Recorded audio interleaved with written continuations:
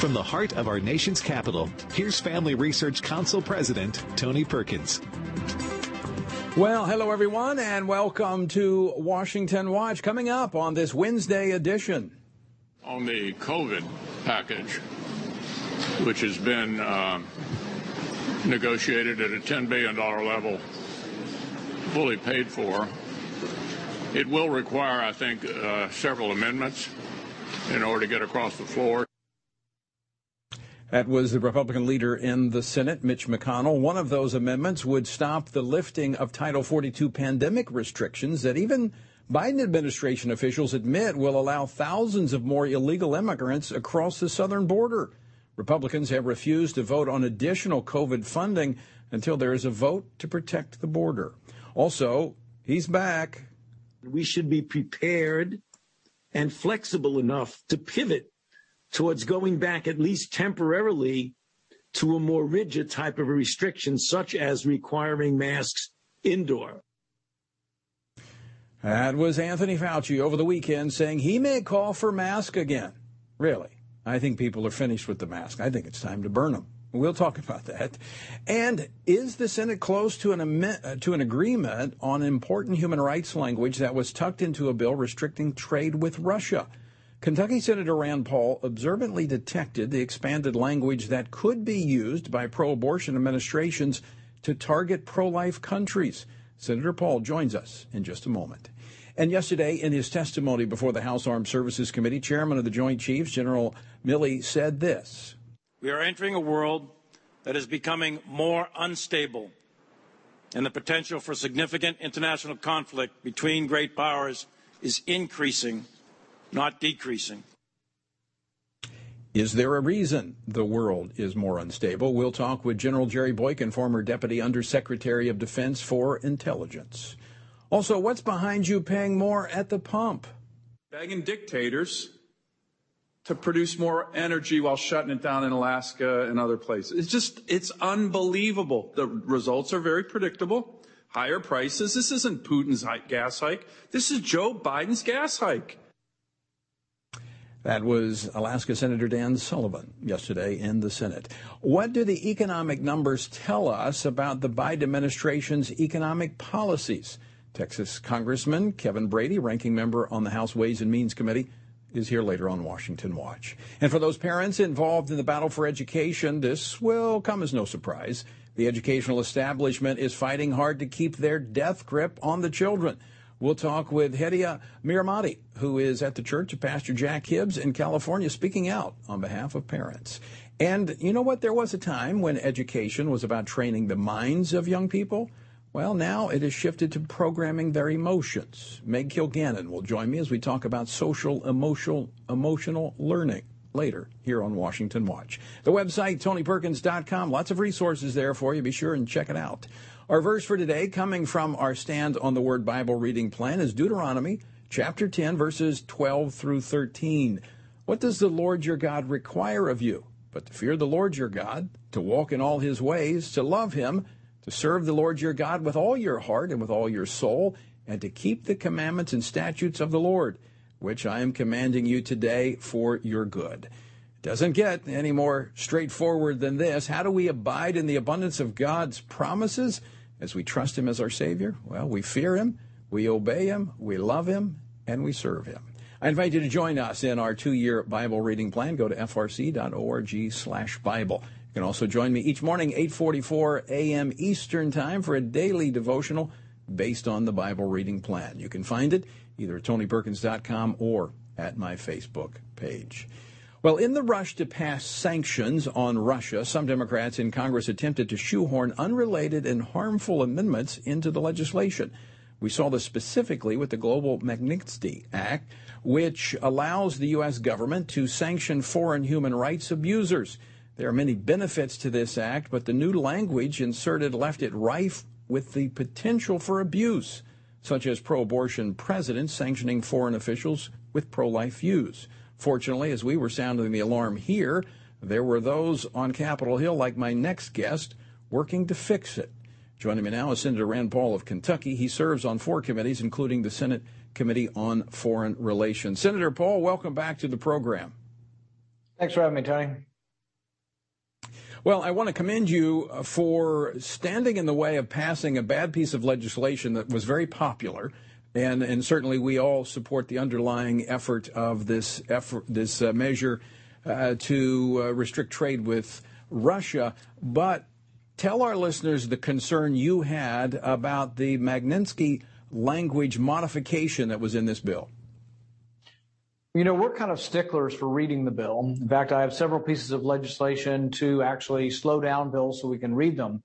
This bill wasn't particularly long, but people become afraid of sort of the crowd. The crowd was moving in one direction. Most people are for doing something, you know, to show our objection to Putin's aggression, and I'm there. I'm for most of the legislation under consideration.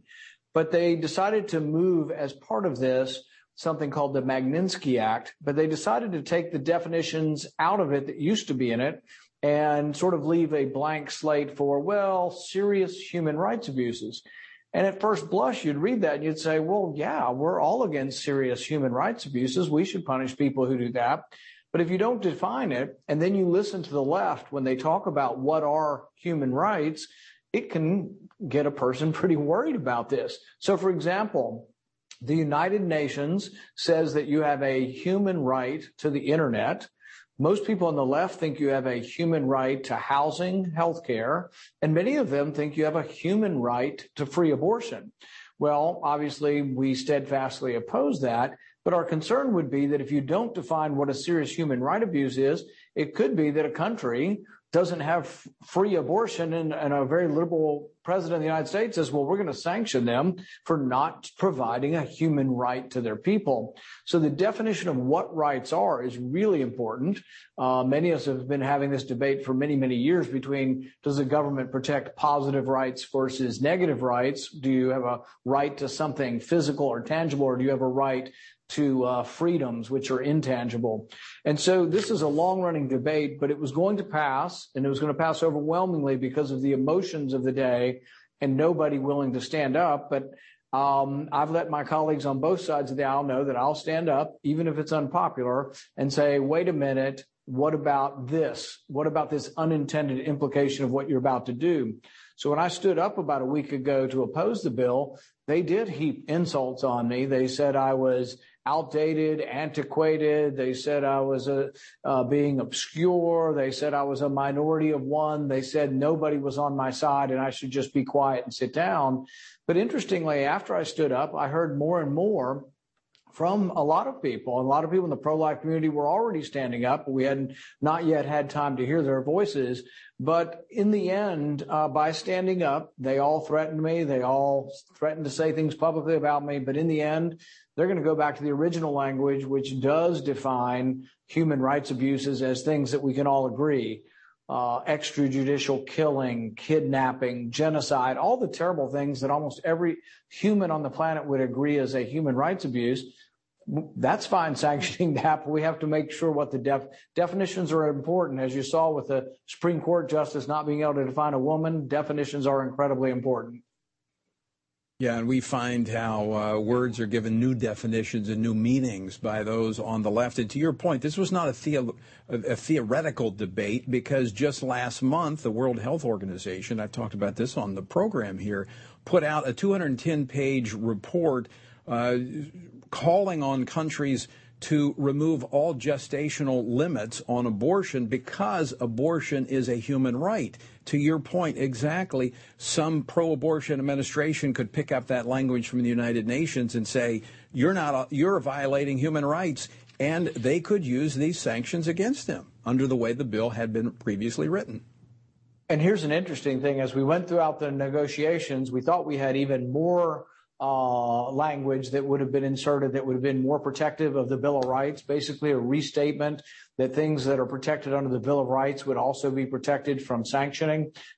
And they refused to have any sort of reference to any Bill of Rights protections for people that would be sanctioned. And it's amazing to me that we had a debate and they didn't really understand the irony of the left saying, oh, no, we don't want any reference to any kind of God-given rights or inalienable rights. once again, even the justice in written questions, the potential Justice Brown Jackson, she responded that she's unsure whether there is such a thing as individual rights or natural rights. So, Senator, a fix is in the works, and we should see this move forward soon? Yeah, in all likely, it'll go unanimously. And this is the one time when an individual has power. So when this came through committee, I tried to make some of these changes, and I didn't have the power to do it because I couldn't get enough, frankly, Republicans to even vote with me or to care. But on the floor, they don't have enough time. So sometimes people in the media, they misrepresent this and say, I can hold things forever. No, all I can do is hold it until they decide to roll over me. But it takes a week because of the Senate procedures. It takes a week to roll over one senator who objects. So by objecting and then having a solution, we're able to still get it. It'll pass unanimously, but it takes the one individual who will object, then they compromise, and then I let it go unanimously, and they still are able to avoid a week's worth of time getting through the legislation. So it does allow for a senator not to hold things indefinitely, but to shape the course of things that normally I wouldn't have enough power to shape. And they were very bitter. I can promise you they were bitter. Even though these changes seem like, all we're doing is continuing the same law, we haven't really done that much. They were bitter about having to give in to me because I was able to do this, but I was able to do this, frankly, because I was willing to take the grief that they try to give you through the public square. Well, Senator Rand Paul, I can tell you there's a lot of folks that appreciate you being willing to stand up and take that grief. Before we run out of time, your friend Anthony Fauci saying that we may have to call the mask back. When are we going to get beyond all these government mandates? Well, he's once again not looking at the science. We've had the lowest death rate, the lowest hospitalization rate, and the lowest incidence of new infection since the entire pandemic. All of the news is good. Now, if he wants to, in a month, discuss if we're up to 1 million cases again, he can at least have a valid discussion. But to ask for more mandates and say prepare to be locked down again when we're at the lowest ebb this pandemic has had. The other thing scientifically that goes against anything that Fauci is saying about more lockdowns is that if you test any 1,000 people anywhere in the United States, a random sampling of 1,000 people, you'll find that 95% of them have antibodies to either the virus or to the disease. About 60% of children have had this. About 50% of adults have had it, plus many of them have been vaccinated. So 95% of us have immunity, and that's why the virus is less deadly now. It's mutated to be less deadly, but we also have a significant amount of immunity spread throughout our country. And so we should be talking about getting back to normal and getting our freedoms back and not listening to a word Anthony Fauci has to say. Well, Senator, if you would, keep sharing the science with him. Maybe he'll get it at some point. Good luck. All right, Senator Paul, always great to see you. Thanks so much for joining us. Thank you. And, this is why we need good men and women of conviction that are willing to stand against the flow. And Senator Paul is one of those. Grateful for his work on that. Coming up next, the chairman of the Joint Chiefs testifying yesterday before the House Armed Forces Committee. This is what General Milley had to say. But I do think this is a very protracted conflict, and I think it's at least measured in years. I don't know about decade, but at least years for sure. This is a very extended conflict that Russia has initiated. We'll talk about it next with Lieutenant General Jerry Boykin. Don't go away. More Washington Watch to come.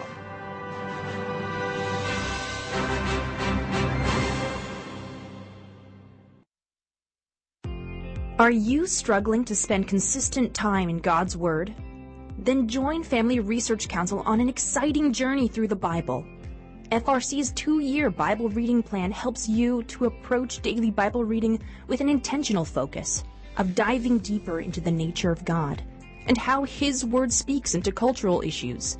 By studying the Bible, we can see the grandeur of God unfold throughout the past. The Stand on the Word reading plan takes you through daily scripture in an engaging manner to help you stay grounded in God's truth. All wisdom comes from God, and He has given us the Bible as a way to understand the world. Start this adventure today with Family Research Council. When you sign up, we'll text you every Sunday with daily passages and questions that help prepare you for conversations with your friends and family. To begin this journey, visit frc.org/Bible. With the current division and confusion of our culture, it is so important for Christians to root ourselves in the truth of God's Word, so that we are prepared to give a reason for the hope that we have. For this purpose, Family Research Council launched the Center for Biblical Worldview. The center applies the Bible and the historical teachings of the Church to current issues. This helps Christians understand and live by a biblical worldview, know why Scripture must be authoritative, and equips believers to advance and defend the faith in workplaces, schools, communities, and the public square. The experts at the center address and provide resources on issues like religious liberty, abortion, voting, marriage, and sexuality. To access free resources like the Biblical Worldview series, go to frc.org/worldview. To get highlights of the latest work of the Worldview Fellows, including blogs, interviews, and publications, sign up at frc.org/subscriptions. At Family Research Council, it is important to us that we stay connected with you and that you stay informed. With the increase in tech censorship of conservatives and Christians, we've decided to be proactive to make sure we don't go completely dark due to censorship. That is why we created a tech subscription platform. If we get canceled, you can stay informed and still find updates on faith, family, and freedom. How? Just text STAND to 67742 to sign up for our text alerts, and you will get FRC's content straight to your phone. Again, just text STAND to 67742, and you will get special alerts on the biggest stories of the day. You can stay informed with just a simple text. We want you to be able to stay connected with like-minded community and to always have access to our content. Stay connected and informed. Just text STAND to 67742.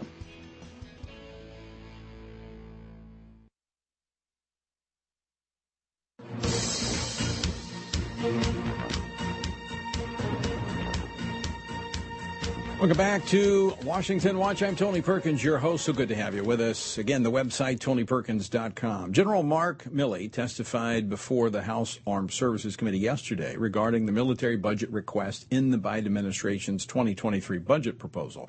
But he made some interesting comments about the current war in Ukraine. We are entering a world that is becoming more unstable, and the potential for significant international conflict between great powers is increasing, not decreasing. Why is the instability globally growing? Well, joining me now to discuss this is FRC's Executive Vice President and a founding member of the Army's elite Delta Force and former Deputy Undersecretary of Defense for Intelligence, General Jerry Boykin. General, welcome back to the program. Good to be here, Tony. All right. I don't disagree with General Milley saying that we are at one of the most unstable positions globally that we've been in probably half a century. Do you agree with that? I do agree with that, and I think what we have to ask is why. And quite frankly, I think we need to reflect on the fact that bullies don't challenge people with strength. They challenge the weaklings. And I believe that what we're seeing is a period in the history of this nation and the world where America's strength has not been on display. In fact, I think that Russia and China, as well as Iran and other adversaries like North Korea, see us as being in a very weak period now. And furthermore, not only have they seen weakness in our administration, but they've watched what we're doing to our military as we go about trying to develop this woke military. And they see that we're not focused on war fighting. We're not focused on readiness and being prepared to meet those future threats that Milley was talking about. So he stopped short of that introspection in terms of, does America have a role to play in terms of leading to this instability? And I would agree with you. I think we do need to look internally. I think, there are those like you and I think most of our listeners that understand a strong military is a military you probably don't have to use because it's strong. It's robust. It has capabilities. And it's focused on fighting and winning wars. We've departed from that. We have indeed, and I will tell you that I don't believe personally, and I certainly can't prove this, but I don't believe personally that if the last administration was still in power, that we would have seen what we have seen in terms of the invasion of the Ukraine. I think that there was a strength associated with the last administration, focus on military readiness. Just stop and think about what that administration did in terms of the budget, restoring the budget, in terms of focusing very heavily on what do we need to do to make our military more capable of winning this nation's wars. And then, for example, just look at how long it took them to essentially to deneuter or to neuter ISIS and basically put them on the run and for all intents and purposes make them totally ineffective. So I think that strength militarily is the key to stability, not just in Europe or in Asia, but in the world.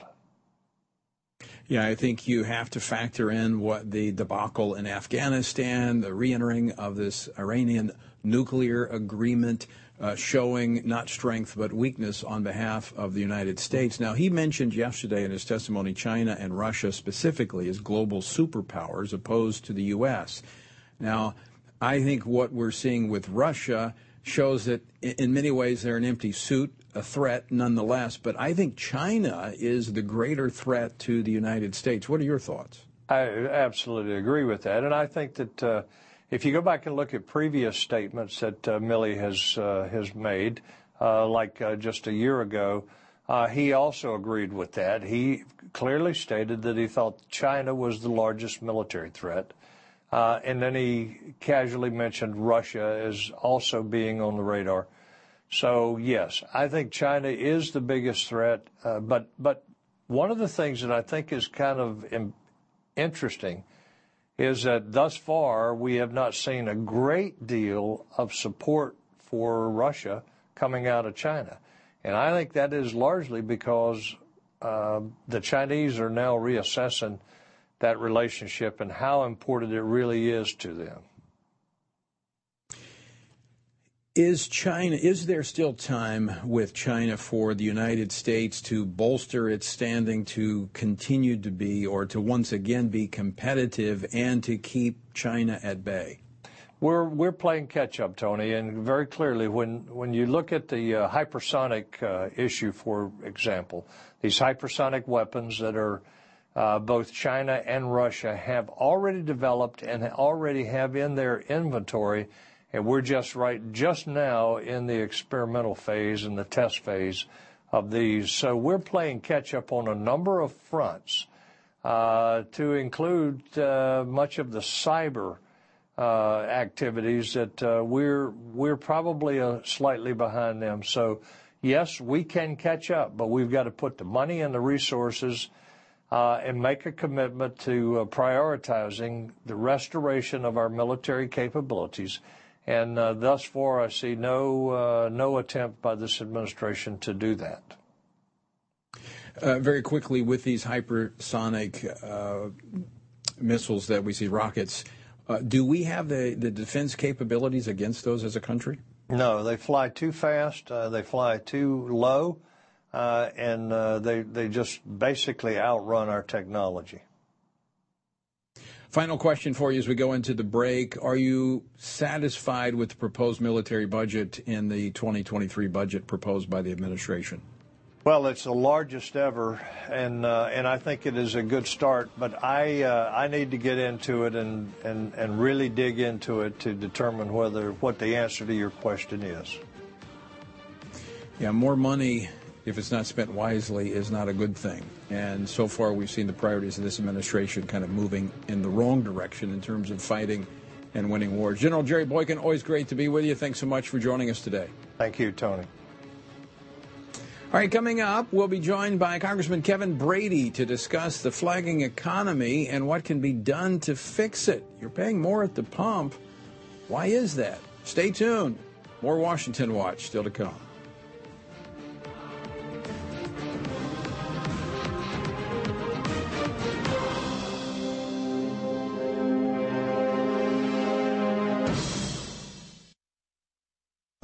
is religious liberty, and why should you care about it? Simply put, religious liberty is the freedom to choose your religious beliefs and to live according to those beliefs. Why should we care about this freedom? At Family Research Council, we care about religious freedom because we believe that it is an inherent human right that all governments have an obligation to protect. Tragically, not all governments do. Religious persecution is a tragic reality around the world that is not often acknowledged by the media, even though attacks on people of all faiths continue to increase globally. In Scripture, God calls Christians to pray and care for the persecuted church, the downtrodden, and those who cannot help themselves. Therefore, we must be advocates for those persecuted for their faith. To access Family Research Council's latest resources and to learn more about religious freedom and what you can do to help the persecuted, go to frc.org/religiousliberty. Do you want to be able to stay up to date on conservative news? Are you looking for Christian resources to help you stay politically engaged? Then download Family Research Council's Stand Firm app. With all of our content available at your fingertips, you will conveniently be able to stay up to date throughout your busy day. The Stand Firm app will give you access to a variety of resources, such as our most recent episodes of Washington Watch with Tony Perkins, tweets and other social media posts, and our latest blogs, updates, and publications. Additionally, you will have the opportunity to take action and make your voice heard by contacting your elected officials on the issues that most concern you. Visit the App Store on your smartphone or mobile device and search Stand Firm to download Family Research Council's official Stand Firm app.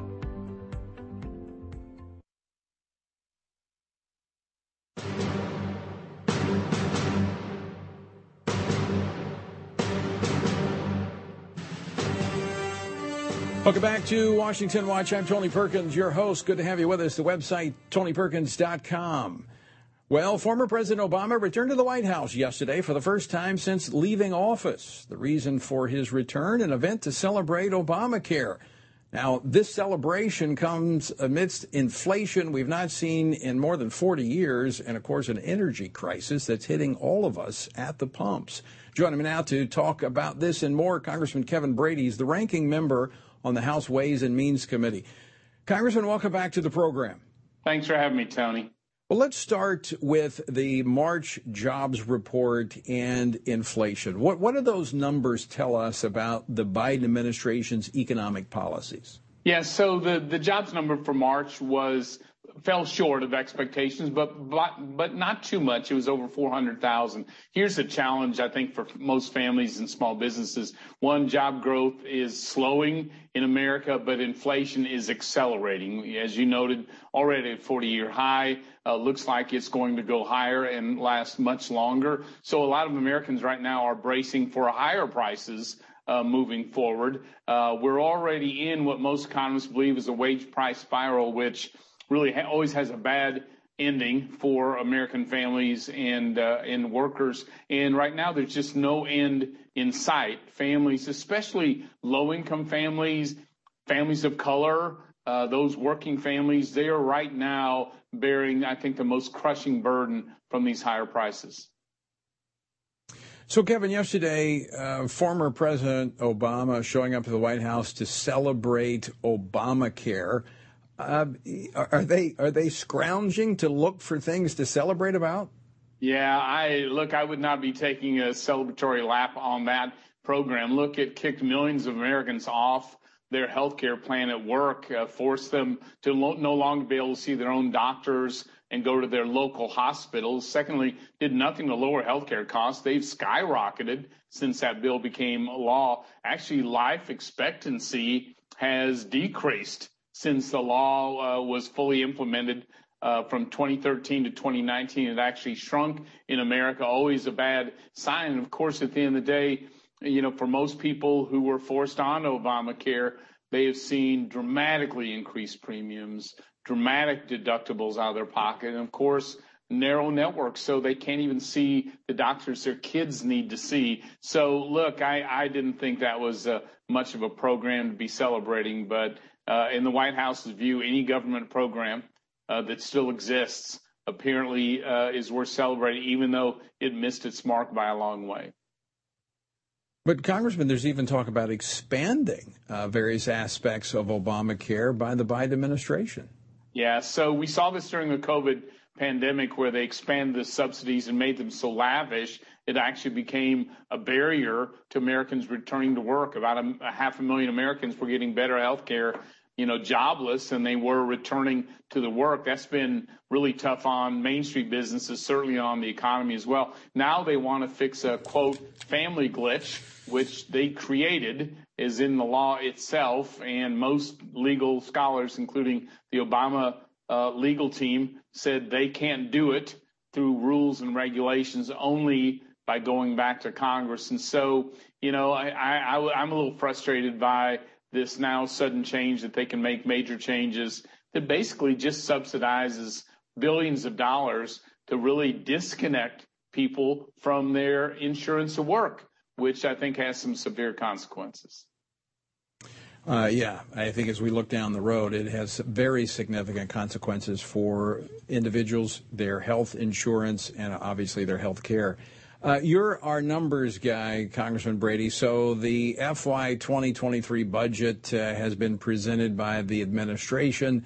What are some of the biggest red flags that you have seen in the administration's budget proposal? Yeah, it is, Tony. It is a huge blowout on the spending side, as if spending $6 trillion in the last 14 months wasn't enough.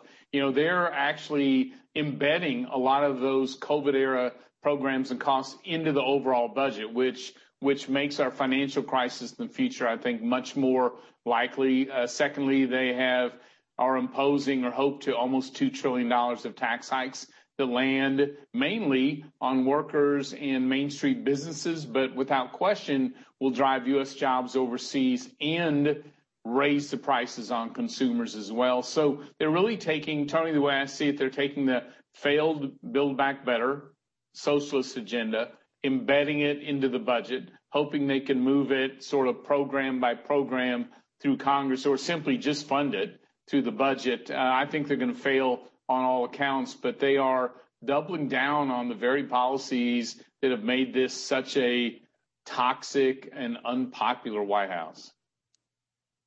30 seconds left, Congressman Brady. Any relief in sight for the American family? Not if these spendings and tax hikes go through. I really am worried that inflation is going to increase more because, the housing prices really aren't in the inflation yet. Gas prices are going to continue to increase. So far, the White House just hasn't given one solution yet to all these higher prices. Well, and may have to wait till November, another election to change approach, ideology, and political policy. Yes, Congressman Kevin Brady, always great to talk with you. Thanks so much for dropping in today. Good to see you, Tony. Take care. All right. You know what? Elections do have consequences. The policies of the parties, it affects you. And we're seeing that right now. Speaking of that, parents involved in the battle for education are faced with an educational establishment that is fighting hard to keep their death grip on children. We're going to talk about that next on the other side of the break, how parents can win. Don't go away. More Washington Watch to come.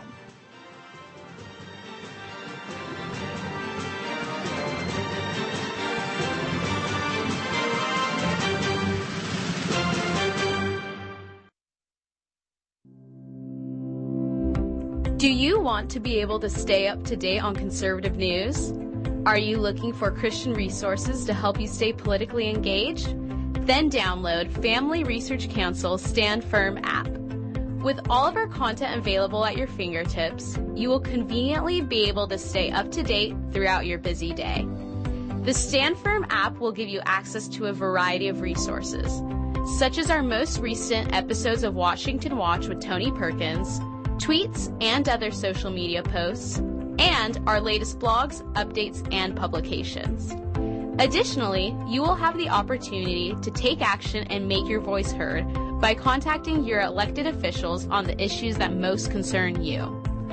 Visit the App Store on your smartphone or mobile device and search Stand Firm to download Family Research Council's official Stand Firm app. What is religious liberty and why should you care about it? Simply put, religious liberty is the freedom to choose your religious beliefs and to live according to those beliefs. Why should we care about this freedom? At Family Research Council, we care about religious freedom because we believe that it is an inherent human right that all governments have an obligation to protect. Tragically, not all governments do. Religious persecution is a tragic reality around the world that is not often acknowledged by the media, even though attacks on people of all faiths continue to increase globally. In Scripture, God calls Christians to pray and care for the persecuted church, the downtrodden, and those who cannot help themselves. Therefore, we must be advocates for those persecuted for their faith. To access Family Research Council's latest resources and to learn more about religious freedom and what you can do to help the persecuted, go to frc.org/religiousliberty. Attention university students. Are you looking for an internship that will help you grow as a Christian leader and allow you to positively influence the culture? Then Family Research Council's internship program is for you. FRC's life-changing 12 to 15-week internship program will prepare and equip you for the next step in your professional journey. You'll enjoy a speaker series focusing on careers and callings, lectures from prominent conservative leaders, and weekly biblical worldview training. All of these offerings were created to aid you in your personal and professional development. As an intern, you will have the opportunity to work side by side with our experts in policy, communications, event planning, and more. The real-world experience you gain will prepare you to pursue a career of influence and make a difference wherever God calls you. This paid internship offers fully funded housing in the heart of downtown DC, giving you the chance to experience our nation's capital. Visit frc.org/internships to apply.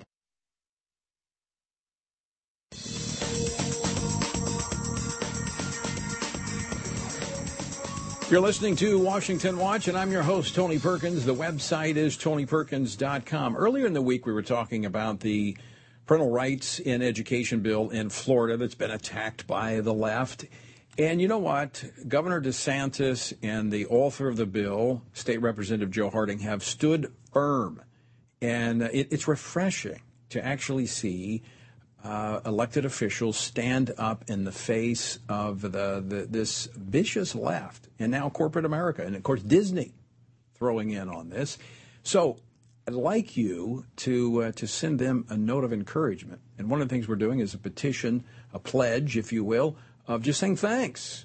Thanks for standing up for parents, for children, for our values. And you can do that. You can sign it. Go to frcaction.org/protectourkids. That's frcaction.org, protect our kids. Or just go to tonyperkins.com. We've got a link there as well. Add your name to those that are expressing appreciation to Governor DeSantis and Representative Harding. You know, a question that we have often posed on this program, I do it quite frequently, is what is our Christian responsibility when it comes to our children that God has given us? Not the government, not the schools, but us. Well, our next guest recently wrote in an article in the Christian Post this, quote, as Christians, we should never ignore our responsibility to protect and maintain our children's values. We accomplish this by demonstrating Christ-like qualities in our own lives and influencing a collective governing body, such as a school board or a city council. She goes on to write, friends, this fight is a struggle for the soul of our nation and is a fight we cannot afford to lose, end quote. The author of those wise words joins me now, Hedia Miramati. Welcome to the program. Thank you, Mr. Perkins. It's such an honor to be here. Well, be sure and tell our good friend Pastor Jack we said hello. He told me what you're doing out there in Southern California, and excited about you advocating on behalf of parents and their children. You raised some very poignant points in your piece that was in the Christian Post. One of them is the struggle that parents are having as they've engaged with the educational establishment that is slow to let go of the children. Tell us about it.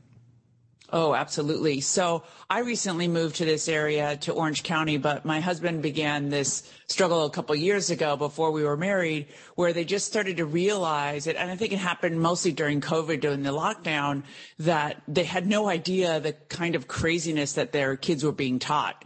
And not only was it the over-sexualized health education and some of the values, some of the liberal values, the socialism, Marxism, the comment that we are systematically a racist nation. And so a bunch of parents just started to fight back and attend school board meetings, where before, for 20 plus years, nobody was in attendance at these meetings.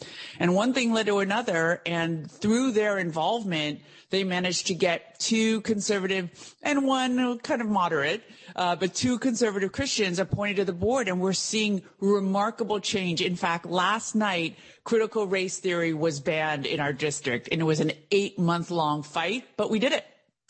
You know, Hedy, you have a very interesting story.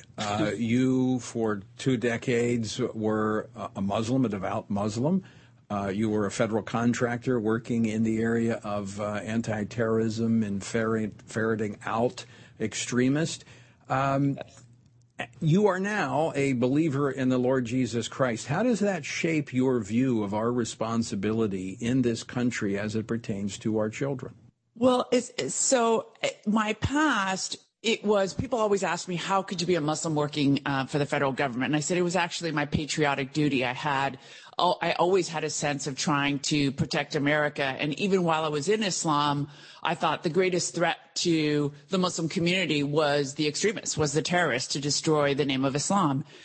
Fast forward now, I've had the redemptive power of Christ take over my life, which is an extraordinary experience in and of itself. But that sense of patriotism and now the values that Christianity has brought to my life and following Christ is something that our entire society desperately needs. Unfortunately, some people mistake, I see some of the comments on my article, some people mistake what I'm trying to say about our values as something we're trying to indoctrinate other people who don't believe it. But that's not it at all. We're saying we're standing for certain principles on which this country was founded, certain even liberties and religious freedom, but certain principles about the sacredness of family, about male and female relationships, about the sanctity of marriage, that we cannot abandon just because it is unpopular at a certain period of time or because there are certain divisive agendas at work that want to destroy the nuclear family in the United States. I mean, you have said you were patriotic. That's why you worked with our federal government, even as an adherent to the Muslim faith. Now, as a believer in Christ Jesus, does that give a different sense or strength to those patriotic values, or is it still the same? Oh, absolutely. The experience of encountering Christ and having the indwelling of the Holy Spirit, there's nothing in the world that compares to that. When the Lord first called me to make my ministry public and to make my profession of faith public, I was terrified. And through prayer and meditation and reading the gospel and reading the Bible, the Lord was like, daughter, you are battle tested, combat ready. And I couldn't understand what that meant literally, but over time I realized that my physical attributes had now encountered the spiritual power of the Lord that gave me discipline, peace, joy, this internal transformation that I did not have as a Muslim. So there are certain ideals I may have in my mind or growing up in the United States. I was born in this country, but it's completely different when it is matched with the spiritual transformation that comes from a relationship with Christ. So do you see, though, as looking back on that patriotic passion that your parents gave you by coming here from Iran to this country, yes, that those things, those elements of America are truly rooted in Christianity, and once you experience that, it gives life to those values that America is built upon? Absolutely, absolutely. It is a shared principle for people that are patriotic, but it's really, I have to owe it to my pastor, Pastor Jack Hibbs, that really taught, because I'm a product of the American school system too. The history, the Christian foundation in American history, we don't really learn.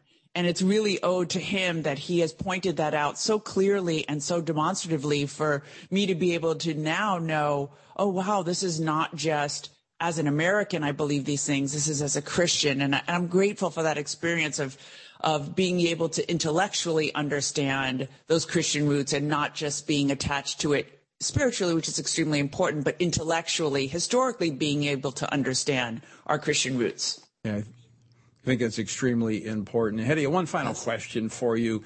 You know, as I quoted earlier from your piece in the Christian Post, you said that this is a fight, a struggle for the soul of our nation. It's a fight we cannot afford to lose. Do you see this, you know, obviously we're wrestling in the political realm, but at its heart, is this not a spiritual battle for the heart of this country? Absolutely. And in a small example, my husband was at the board meeting last night where they were taking a vote, and one of the audience members asked him to stand up and pray, and there were these demonic sounds almost from people screaming, "You're not allowed to pray here." And it was just, we see that spirit infecting a lot of the things that we do, but yet once the prayer began, those sounds were silenced. And that is because we war against, not against flesh and blood, but against principalities and powers in the air. And we have to remember that. But when the power of Christ appears, those powers must disappear. They cannot hold weight to what we have internally. The key is we must stand up and speak up and declare that truth, or it won't happen. Hedy, great to have you on the program. Thanks so much for joining us today. Thank you so much for having me. Absolutely.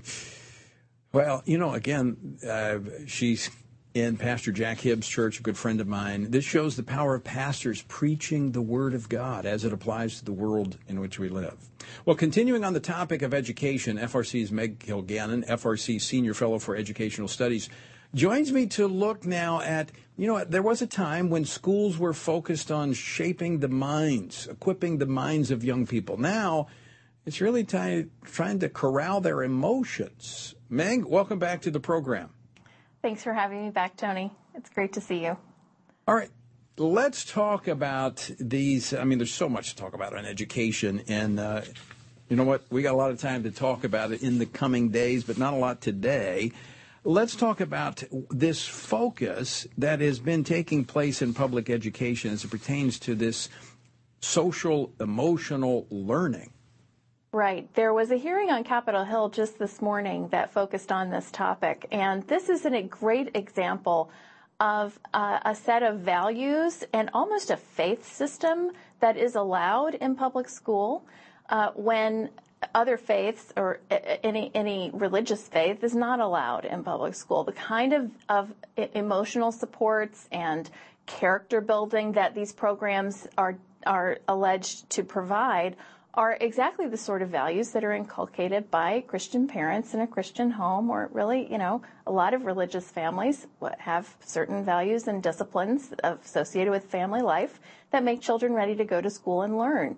And so because of the breakdown of the family and because there are so many children who are going to school but they are not ready to learn, educators wondering what are they supposed to do about that, needing help to corral the kids. And so this collaborative for academic and social emotional learning, CASEL, comes out from, it's a top-down, ideologically driven program that is supposed to address the emotional needs of children so that they can be ready to learn. And I think what they miss so often in cases like this is that when children come from perhaps a chaotic home life, the order that they find at school is a great relief to them, and the academic accomplishments that they can achieve in that ordered environment are a source of great esteem to them personally. Like, this is the value of doing a good job and learning something. That's a way to make children to feel good about themselves.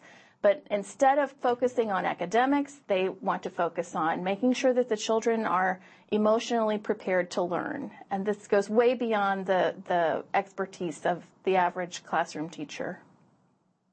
So this is where a lot of the feelings come in. It's about kids feeling well. And feelings are temporary. They're passing.